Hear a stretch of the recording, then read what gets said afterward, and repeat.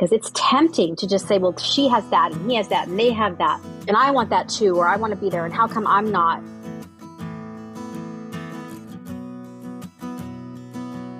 Welcome to Queries, Qualms, and Quirks, the weekly podcast that asks published authors to share their successful query letter and discuss their journey from first spark to day of publication.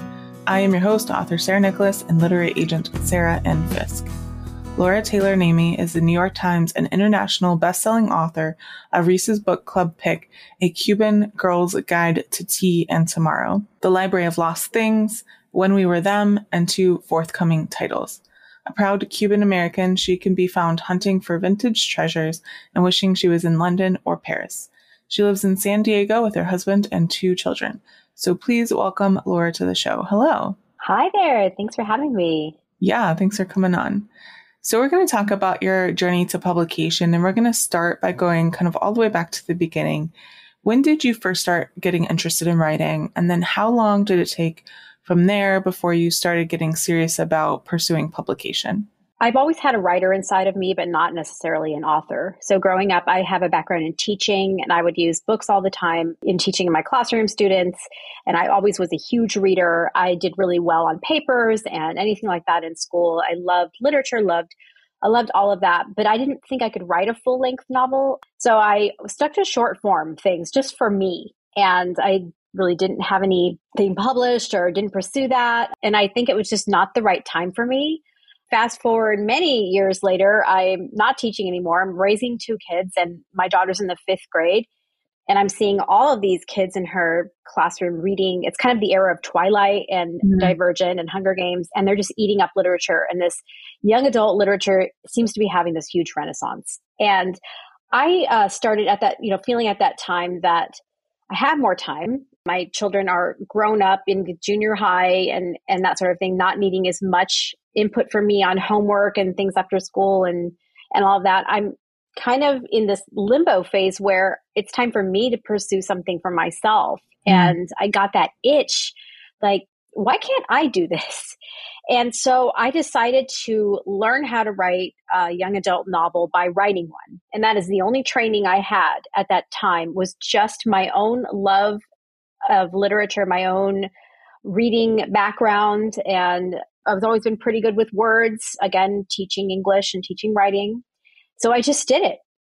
And yeah, and that's where the story starts. And it went pretty fast considering what other journeys that I've seen and through my friends and all of that. I'd say once I started to the time of my debut was less than 4 years, all in all. And yeah, so I have one drawer novel. That novel that I wrote just for the love of writing taught me where I needed to then go learn more about craft. And I did that. I got really close with that book. I completed it. I started going to conferences and got so close, got some R&Rs by agents, Revise and Resends. So once you got serious about it, how did you learn more about the publishing industry, like how it works, how to query, how to go about it, everything like that? I got online. I started going to conferences. I started taking some short-term writing classes, like little workshops that would target certain areas. When I started querying, after, again, just getting into some writers groups on Facebook and online, becoming a part of the writing community, even though I wasn't an author yet, just kind of saying, I'm here, and looking at the other journeys from people that I admired, just kind of going and doing that. I put all of that to work in my own book, and I ended up writing a new book that got very, again, that one after getting some training and realizing what I was doing wrong. But I think it was the best way, just doing it wrong and going all out for it and listening to feedback on where I can improve in my work. I put all those things together into my debut. And I got into Pitch Wars as an alternate, which it no longer exists, unfortunately, but it was a great mentorship contest. And I got really close and got a mentor who helped me with that book. When it went through the whole Pitch Wars process, I then started querying, and I think I had an agent in less than 2 months signed, and the book sold in less than 3 months to HarperCollins Inkyard. So it did go pretty fast. So you wrote a first book. Did you query that first book? I queried that first book. And again, I got a lot of full requests. I got a lot of interest. I took that book, the first 10-page critiques to SCBWI, which is in LA. And I had a lot of positive feedback from agents that it was like, you're really good at this. This is what you're supposed to be doing. Your voice is excellent. Your sense of prose, your characters leap off the page. But this story has issues, this, and this.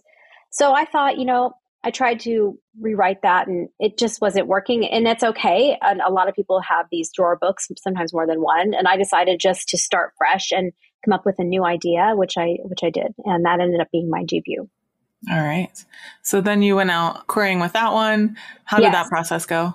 That one, it was relatively fast. It did go through the pitch wars. And this is something I recommend to all debuts or emerging authors. Look at the MSWL, manuscript wish list tag on Twitter, and you can find those things through agencies and online through specific agents after you have done your due diligence and looking to see what agents are representing what you're writing and what they're looking for at the time.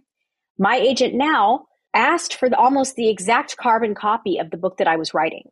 And she put out a tweet asking for what I had just written. I had other agent offers, though, at this point. So I had sent it to other agents and I'd gotten an offer. In the meantime, this happened so fast. So I had an offer from another agent while I'm sending the query to my now agent. Kind of, going back and forth, that was really difficult to weigh all those things.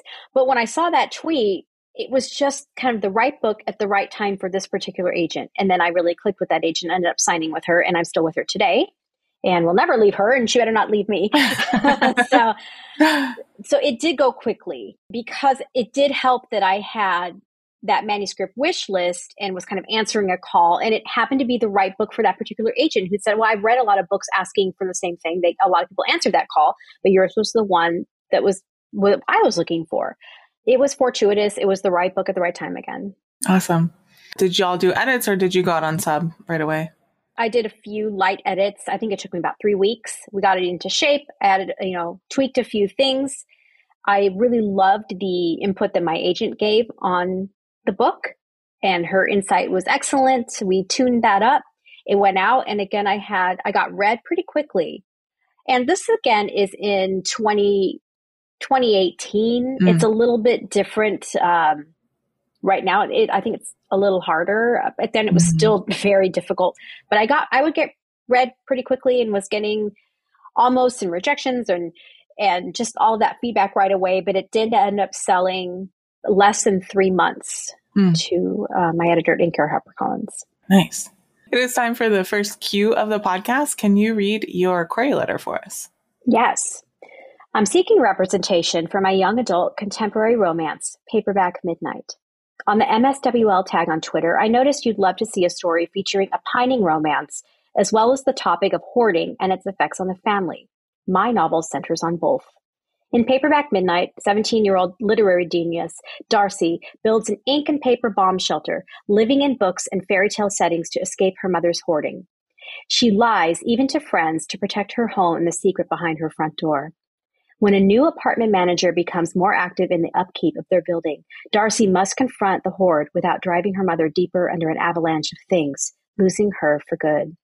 As Darcy seeks the truth behind her mother's compulsive shopping, she meets a teen pilot, grounded after a car accident, rewrites his future. She is instantly moved by his tragic tale.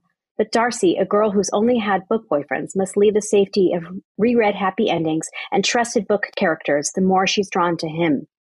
Unlocking her mother's illness and finally securing her own love story requires Darcy to stop lying and start living her own truth, even if it's messy. Paperback Midnight is a young adult contemporary romance complete at 80,000 words. It would appeal to fans of Sarah Dessen's Say Anything. The story, structure, and lyrical tale are reminiscent of Huntley Fitzpatrick's writing and What I Thought Was True. Awesome. Thanks for sharing. This episode is brought to you by JLL. Get an insider view into the world of commercial real estate with JLL's podcast, Trends and Insights, the Future of Commercial Real Estate. Whether you're curious about making cities more sustainable, the evolution of office space, or AI opportunities, this podcast will help keep you a step ahead. Tune in for candid conversations with business leaders about the biggest trends impacting how we live, work, and play. Subscribe to Trends and Insights now at jll.com/podcast. How has your experience been since signing that first contract? Especially let us know if there are kind of any surprises along the way that aspiring writers might want to know about. It's been a whirlwind where I feel like sometimes it's chasing me, because after I got that first deal, I kept going as I was writing out all of the things that you expect during that revision and editing process with your editor, and you're getting your cover and all of these things. You realize how many little details there are that your agent will help you with. The cover was wrong. We went through all these revisions, and then my edits were late, very late, because there was a backlog at my house and my imprint. So I think comparison is what was really difficult, because I was then in a community group with my debuts, making friends on Twitter and on Instagram with other writers, and seeing that they're getting things a little bit more quickly than I was getting them. Things were getting done. And it's really hard when you just trying to find who you are in this space. And it was a new space for me. And then seeing my colleagues and peers maybe getting things quickly or in a different way than I was, it kind of was a pitfall. It was tough, but we made it through. Everything got done. And debut was lovely. I had a lot of support from, again, friends that I had made and my agency and my house. And we have been going ever since, and I have not stopped. So, yeah. It is time for the quick round. I call it Author DNA. It's just kind of fun classifications we like to put writers in. Are you a pantser or a plotter? Plantser. Do you tend to be an overwriter or an underwriter? I'm such an overwriter. Do you write in the morning or at night? Morning. When starting a new project, do you typically start with character or plot or concept or something else? Character. Do you prefer coffee or tea? Coffee. Do you like to write in silence or with some kind of sound? Silence. When it comes to the first draft, are you more of a get it down kind of person or a get it right kind of person? Get it right. What tools or software do you use to draft? Microsoft Word and a laptop and a puppy. That's it. Do you prefer drafting or revising more? Revising all day. Do you write in sequential order or do you hop around? Sequential. Final quick round question. Are you an extrovert or an introvert? I think I'm both at times, but mainly extrovert. So we're going to talk about the second Q now. What were some of the qualms or worries that you had on your journey to publication? And do you feel like they were realized or you overcame them, or how did that shake out? One of the worries that I've always had, and I still have, is like longevity. And instead of being this quick flash author where maybe you do really well and then die off, I wanted to be an author that was consistent, that could make a career out of this. And that is hard at times when you don't know if what you're putting out now or next is going to catch and stay and propel and go along with you. That is something that we always worry about. I know I'm not alone in this, and it is something that can get in the way of your drafting new projects. And it's something that I have to actively compartmentalize and put aside to keep going. We do our best. Writing and publishing is a box of unknowns, and relying on your past success, your current joys, and your people are really the only thing that I have. And that's what I use to get past those. Now we're going to talk about the third Q. Do you have any writing quirks? Is there anything about your writing process that you think is kind of different or interesting or unique? I do everything wrong, and that like writing professors usually tell you not to go back and fix things in your draft, just to get it all down and then fix it. But I don't do that. And I fix stuff all the time. And when I'm stuck, I go back and look at stuff and re-edit, because I feel it helps me get back into the novel, and it reminds me of who I am as an author of that book, and it allows me to go forward. I also can't, if I make a substantial change in something that it is earlier in the book that is going to then change the rest of the draft, I can't leave it alone and wait until I'm done with the draft and then go fix, like if I'm on chapter 8 and something in chapter 3 I know is going to have to completely change because I've changed the trajectory of my story. I have to go back to chapter 3 and redo it. Otherwise my brain won't let go of it and won't let me go forward. And that is just a personal quirk. It's probably not unique to me, but is definitely characteristic of me. All right. Awesome. When you were in the lowest parts of your journey, whatever that may have been for you, what kept you going and why did you stick to it? Critique partners. I have 2 that are my ride or dies, my confidants. I talk to them all day, every day, even on Christmas. We're like family. and we do life together, not only books. And so that is where I put everything, and they put everything that they're going through. They're both published authors, and we just link arms. We go forth and we cry and laugh and support and jeer, and we keep it all in there. It's just like having a family that knows what you're going to do, knows how you're going to respond. The trust level is so high with my critique partners. They see all the bad stuff before any agent or editor sees it, and they see me at my lowest, and they're there when I'm in a triumph also. So it's all things, and without them, I would be lost. Nice. Do you feel like you made any mistakes along the way that you might want to warn listeners about so they can avoid making the same ones? I don't call them mistakes because I think that they're just part of the whole learning experience. Mm-hmm. Maybe I had misbeliefs about elevating the experience to something that I was maybe romanticizing it to mm-hmm. something I thought it was going to be, and that being debut year and every other thing. I mean, it's really hard to do that. You have to stay in your own lane and keep your eyes on your paper, and really everybody's journey, everybody's experience with their agent, with their editor is so unique. And it's really hard, and I think it's futile to compare yourself to someone else and into their journey too much. You can use it as a sounding board, but I would not use it as this huge gauge of who you are in publishing and what you're doing. It's really, keeping your eyes on your own work and just carving out a lane for yourself and being consistent and staying in that lane really is the only thing that has helped me to battle that. Because it's tempting to just say, well, she has that and he has that and they have that. Yeah. And I want that too, or I want to be there. And how come I'm not? And that's just all we see on social media and in bookstores mm-hmm. and in all of the places that we go where books are and authors are. It's really hard not to do that. But mm-hmm. if I would give advising emerging authors, try not to, just find who you are on the page and in the world with your work and work on that. Yeah. Can you share with listeners one of the most important lessons that you learned on your journey to publication? That it's okay to do things backward in my way. It is okay to break the rules as long as you know them. If, and this is the important part, if it is serving you well, and if it is carrying you forward, if what you are doing is causing you to stress out and have roadblocks, then maybe look at what other people are doing and listen to the advice of authors who have been doing it for a while or experts and professionals. But if you have a way and your way is completely different than the traditional way of writing, editing, revising, whatever, but that way is working for you and serving you well, then it is your way and it is okay to own it. Nice. I call this the acknowledgments portion of the podcast. This is not a business that most of us succeed in completely on our own. And you mentioned some of them, but who are some of the people who helped you along the way and how?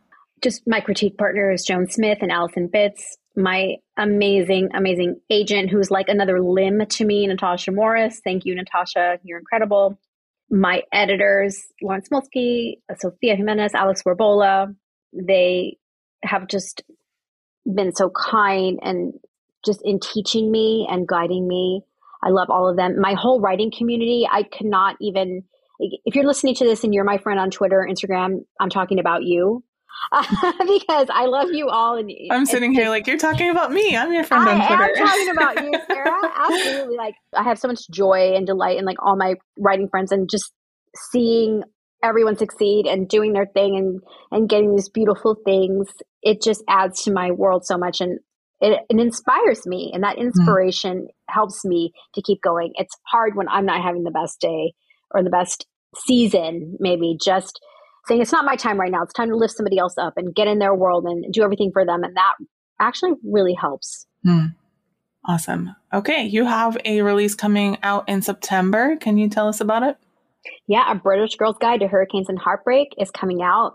And it's not really a sequel. This is the companion novel to Cuban Girl's Guide to Tea and Tomorrow. This one takes place 3 years later. And it features a lot of our favorite characters. You're going to see them 3 years later. And coincidentally, it comes out exactly 3 years after Cuban Girl debuted. So this one centers on Orion's sister, Flora Maxwell. And she is dealing with some of the things that are brought up in Cuban Girl. And her mother ends up passing. And this is something that is brought up in Cuban Girl that she is suffering with this whole time. And the book opens right after her mother has finally passed from this disease that we know about. And she's not having a great time, and she's not making some, what we would call good decisions. She's made some choices that she's hidden because she realizes they served her really well, but they've ended up really hurting others, her family and friends. And she's in this spiral of stagnancy and hiding things while having to make some difficult choices about her future. And there's a ticking clock hanging over her head that she's got to straighten up and fly right and go on, but she's in this holding pattern. And so what she does is the opposite of what a friend now, Lila Reyes, does, who was sent from Miami to England to help her get over some losses. Flora takes it upon herself and sends herself to Miami and stays with Lila's family in order to snap herself out of this funk, to get some clarity, to complete the task she's supposed to be doing, and to hopefully heal and find who she is in this new era and find out how to approach her family and friends again after what she's done. Nice. Laura, thank you so much for coming on the show today and sharing your story with everyone. Thank you so much. And good luck to all the emerging writers right there. I'm pulling for you. Thank you so much for listening to this episode of Queries, Qualms, and Quirks. You can find the text of Laura's query in the show notes, along with links to find out more about her and her books. If you enjoyed the show, I'd appreciate if you'd help me find new listeners by leaving a review on Apple Podcasts or Podchaser, telling your friends, or sharing this episode on social media. If you're interested in supporting the show, go to patreon.com/Sarah Nicholas. That's Sarah with an H and Nicholas with no H. And if you're a published author interested in being a guest on the show, please click on the home base link in the description or go to sarahnicholas.com and click on the podcast logo in the sidebar. Thank you so much for listening, and we'll see you next time.